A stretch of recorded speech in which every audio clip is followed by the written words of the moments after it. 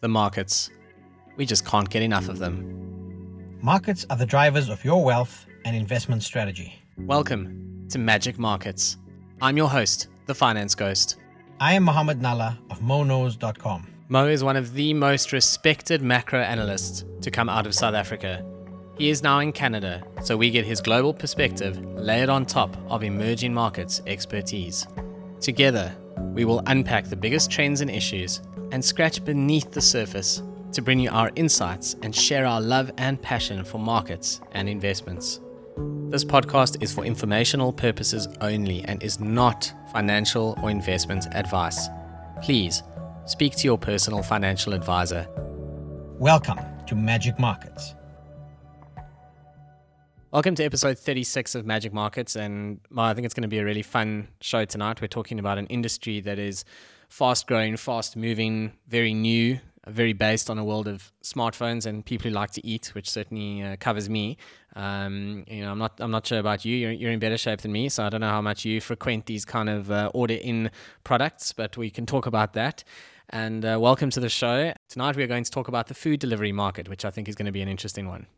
Yeah, absolutely, Ghost. I mean, I don't know in what great shape you think I'm in. I know that pandemic has been hard on many waistlines, mine included. So, when we're talking about what are you going overweight in the portfolio, maybe food delivery is one of those things I've been going overweight in, even if I haven't been buying any of the stocks.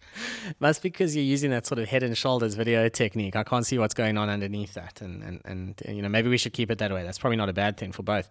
So, Mo, I wrote an article on Domino's on thefinanceghost.com this week, is in the pizza business, and South Africans associate that business with failure because that's what happened in this country. Unfortunately, Taste Holdings made a bit of a hash of it, as they did with a couple of things. They just were way too ambitious, tried to get too big too fast, and I don't think they did their numbers, and it was just a big mess. It was so bad, actually, they had to auction the assets off last year, and to make it worse, the business started out as Scooters Pizza in South Africa, which was actually a solid franchise business, and by the end of it, there was simply nothing left because franchisees had basically been asked to convert into Domino's with the promise of bringing this big US brand to the South African market. Everyone tried to emulate the success of McDonald's. However, internationally, Domino's has been incredibly strong. Actually, someone shared a graph with me on Twitter the other day, which showed that since IPO, Domino's has actually outperformed Google, which is remarkable because everyone just talks about tech the whole time and we forget that there's actually all these other markets out there. And interestingly enough, some of these quick service restaurants are trading at price earnings multiples that would embarrass some of the big tech firms. So Domino's is one, Chipotle Mexican is another. And, these businesses are very defensive, and they've done well actually in the pandemic because under social distancing, people concerned about going out and potentially catching the virus or simply not allowed to go and sit in restaurants, as is many times been the case here in South Africa. We've seen these so-called quick service restaurants or QSRs actually post pretty good results because people order pizza locally. They'll go and order Steers or Debonair's or something from a Famous Brands group or Spur or whatever the case may be. And I've seen it in the Famous Brands results down here where these takeaway businesses have actually done quite well. The eat-in restaurants have done poorly. But, the really interesting thing is if you read the earnings transcript from the Domino's CEO from the latest quarterly results, their biggest competitive worry is not other pizza chains. Their biggest competitive worry is actually food delivery. And it's a really fast-growing industry, isn't it? I mean, there's a lot of investment going into it, lots of mergers and acquisitions, lots of startups.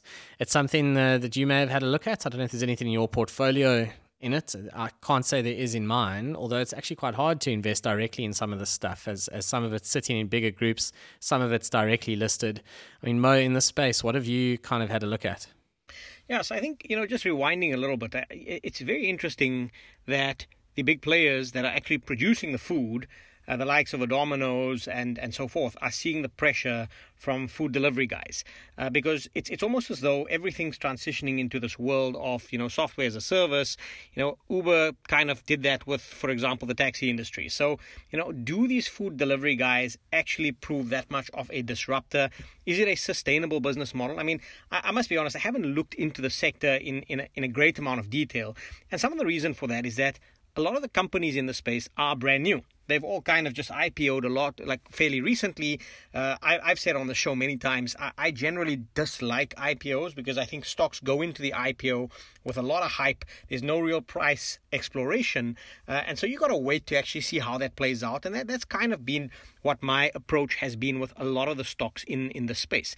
If you have a look at pretty much all of the stocks in the fast food sector, you're right. If you look at it over the pandemic time period, they've all done remarkably well. So, you wrote about it on Ghostmail and on the Finance Ghost with regards to Domino's Pizza and how the stock has ratcheted up. You said it's got all the toppings.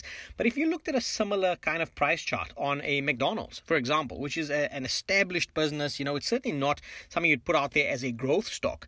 Over the course of the last year, call it 18 months, even the pandemic world, that stock's done remarkably well as well. So it's very much, for me, less about the food delivery aspect as it is about the fact that people, like you say, are not going into sit-down restaurants. I think sit-down restaurants, even here in Canada, have been decimated. And it's because even if you're going out to grab a quick burger or a quick pizza, something that you can take to go and eat at home or go and eat it in the park, whatever it may be. So when we try and hone in on what is the disruptor, for me, the question mark is less about whether these platforms are the disruptor rather than do dining out behaviors systemically shift from here on out, or do we actually go back into restaurants? And another important thing, I actually saw this on Twitter from a guy called Edwin Dorsey, and he writes a lot of the bearish stuff, so it was on one of his Twitter feeds. But he had indicated that the problem with these platforms, with the kind of order-ins, DoorDashers, Uber, whatever it may be, is that people no longer order drinks. So you're not ordering a drink when you go and order on an Uber Eats necessarily. You're ordering the food, it gets delivered to you at home. And so there's a loss of, in aggregate, your higher margin items, both for the restaurant and also if, for example, you're someone who used to go into a restaurant or into one of these fast food places and you ordered some drinks with that, even if you're going into the store to go and buy your food going forward, there's no guarantee that once your behavior has changed, that it actually changes back. So that was an interesting dimension that I saw on Twitter that I certainly hadn't considered. But lastly, one last point here is a lot of these platforms still don't make money. So if you look at the earnings, we know this, we saw this with Netflix, is that they burn through cash for a number of years, and it's in the hope that at some point in time, once they've built up sufficient scale, that as soon as they flick that over into positive cash flow, that you get this massive volume effect that comes through. And that's held true for some of the content businesses that we've discussed on the show. But I'm not sure that it necessarily holds true in a food delivery business. And that's simply because there are no real barriers to entry. So there's no competitive edge to an Uber Eats, for example, over a DoorDash, over in South Africa, Mr. Delivery.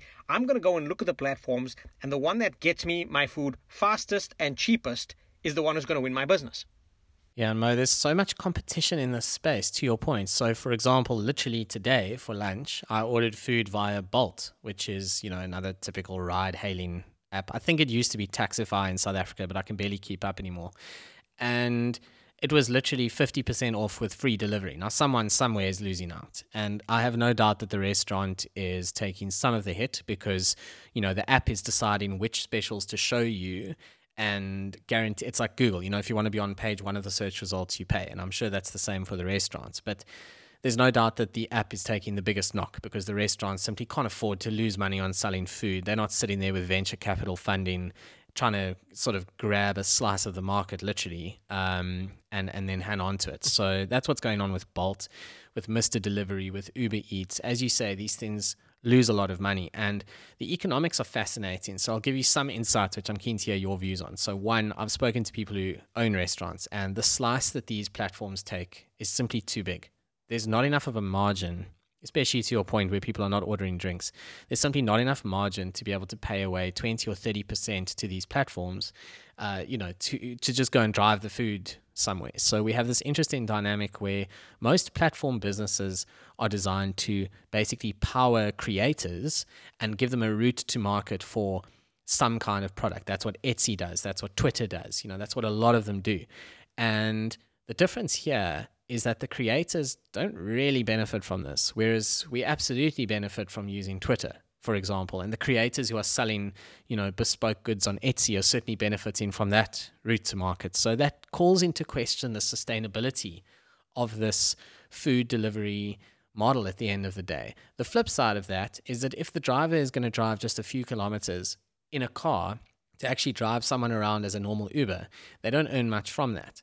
But if you have someone who has their own scooter and goes and delivers hundreds of rands worth of food to a family over a short distance and takes commission on that, it's actually quite lucrative there for the driver. So it feels as though there's maybe too much in favor of these sort of delivery platforms, not enough in it for the restaurants, and yet the delivery platforms still are not actually making a profit.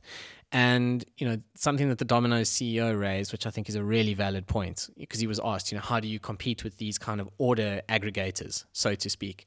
And he said, well, at the end of the day, it's about, obviously, logistically, it's way more efficient if they control the entire order and someone on a Domino's scooter delivers the pizza. I mean, guaranteed the pizza is going to get there quicker, et cetera, et cetera. But the other thing is transparent pricing. And I've certainly seen it with Mr. D. The menu price on Mr. D is not the same as the menu price in store in many examples. So there's an extra markup being added by this delivery company. And again, whether or not that gets shared with the restaurants, I'm not entirely sure. But the economics just feel a little bit dicey. So it sounds as though you share that view. Yeah, I think so. I mean, a lot of people don't notice that. So I noticed that when I was down in South Africa. I must be honest, I was using your food delivery apps a lot more down in South Africa, also because it was a lot cheaper than it is up here in North America.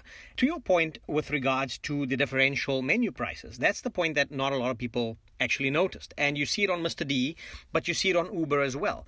And it's really the question mark of how much are you willing to pay up for convenience. Now, if there's some opacity in that pricing mechanism, I think that talks into the trust factor with regards to your users. Because if people start to realize that, hey, maybe Uber Eats or Mr. D or whoever it is actually charging us a premium of maybe 20% or 30%, whatever it is, and if that is sustained, that erodes the trust and again catalyzes a move to the next competitor.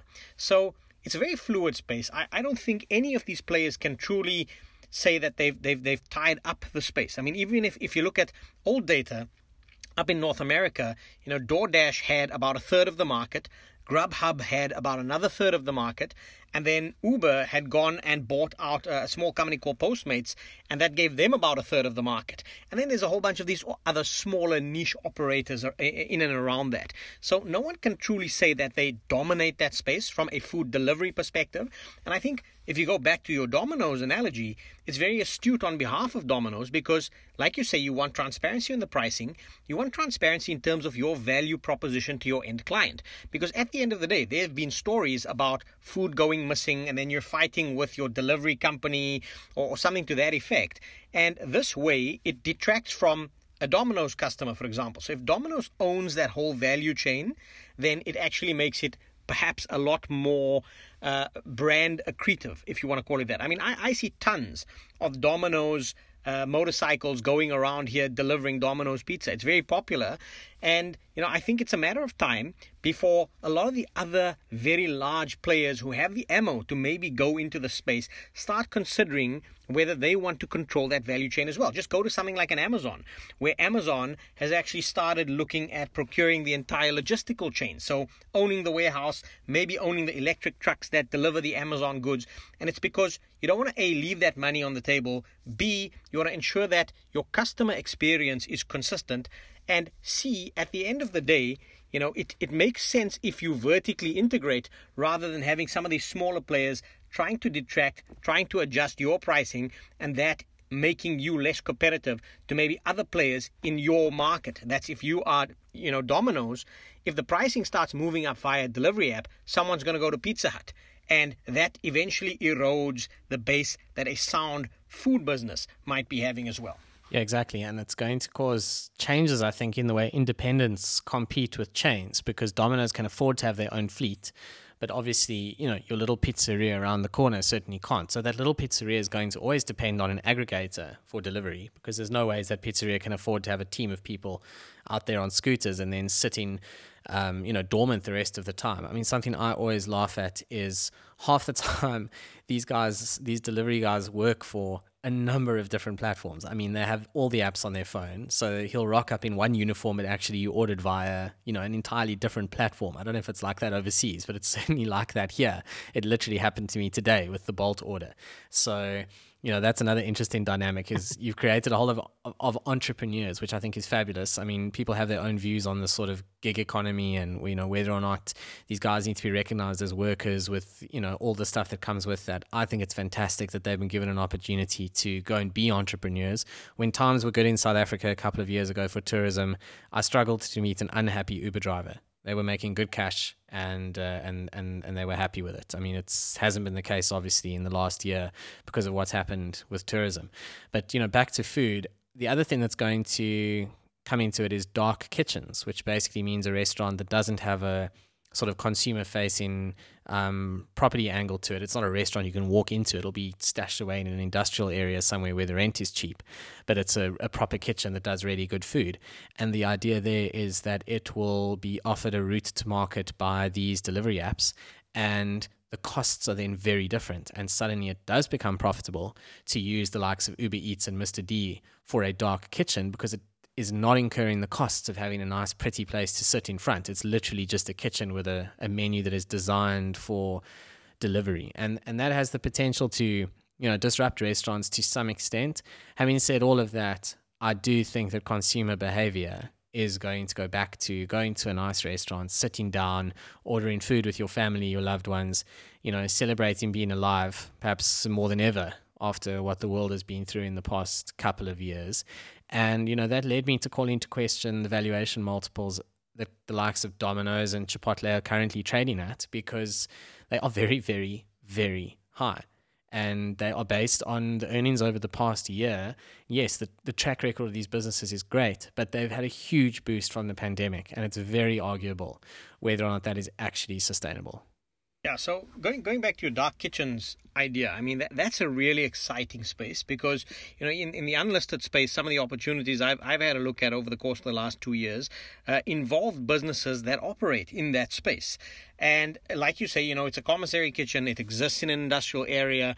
And these businesses are basically capacitated to turn out food from a variety of restaurants. So they run almost production lines. It's a food factory or restaurant factory, if you want to call it that. And if an order comes in from, let's say, Pizza Company A, they've got Pizza Company A's entire formula. They've got a production line, and it churns out that pizza. Boom. And right next to that, they've got a production line that turns out a cheeseburger, for example. So it's an exciting space. I don't know of any listed companies of scale that are in that space, but I do know that in the unlisted space, specifically in certain geographies in the United States and North America in general, and also in the UK, that there are some guys that are starting to build up some bulk. So maybe that is something to look at. I tend to agree with you on the point of habits and people going back into restaurants. I mean, as South Africans, we're very social people. We do a lot of stuff over food. So we'll meet out at a restaurant. There's a restaurant culture, if you want to call it that. It's not as simple up here in North America. So something that for me was quite an eye-opener is that in certain parts of the United States, there's that whole going out and eating at a restaurant type of culture.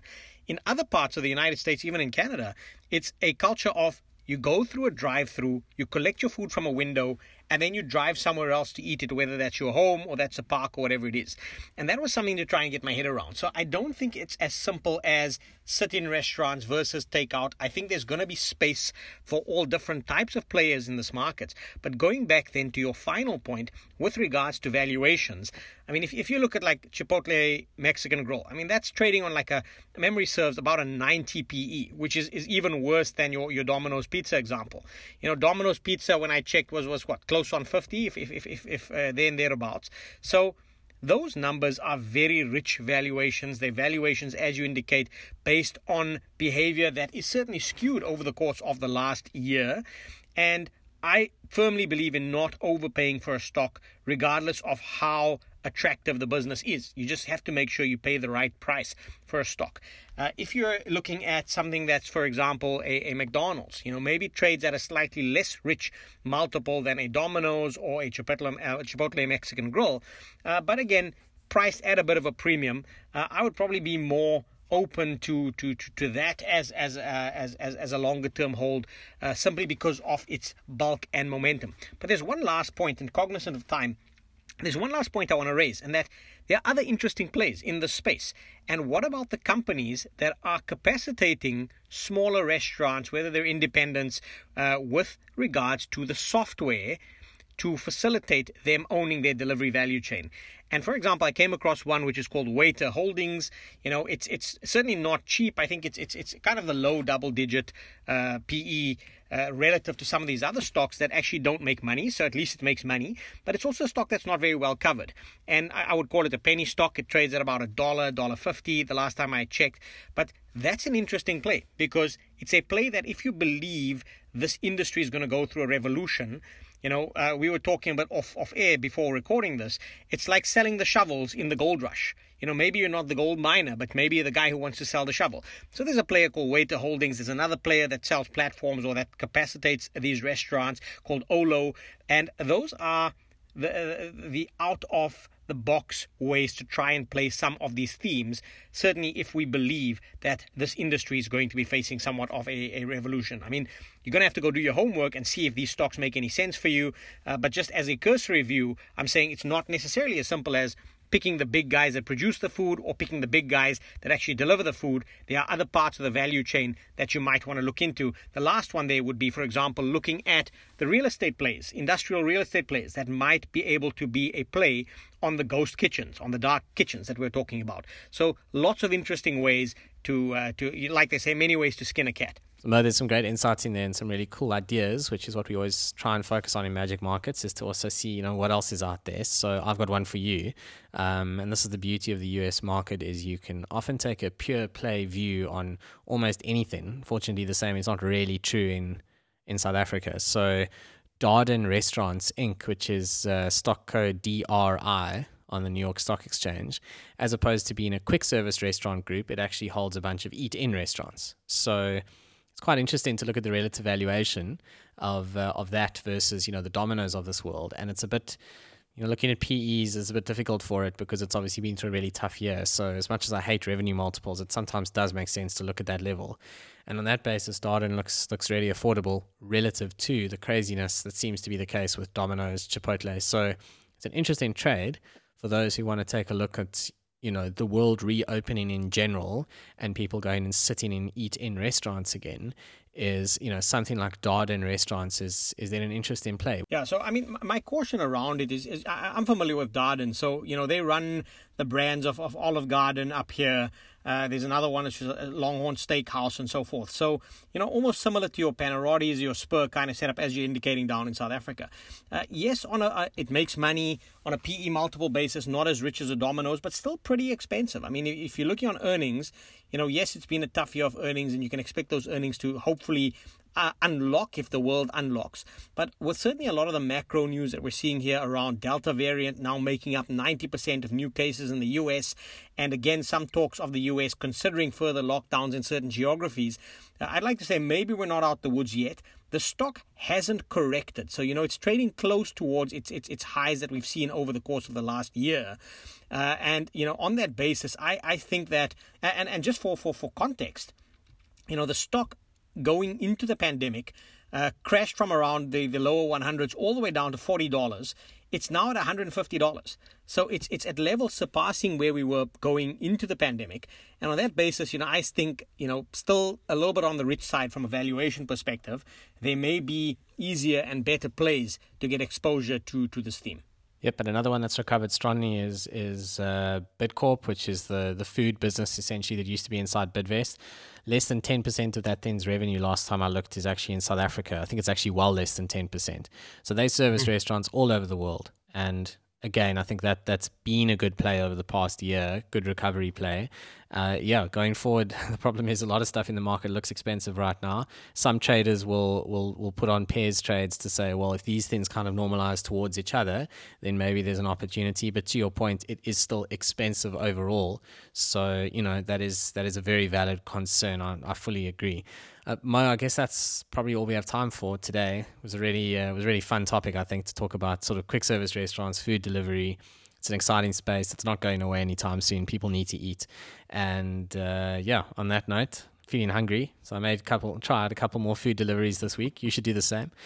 And then I look forward to doing this again with you next week. Indeed. And, I'm going to be thinking of you the next time I order a burger on one of the food delivery apps, simply because, like I said, if we're going to be going overweight something, maybe it's our waistlines.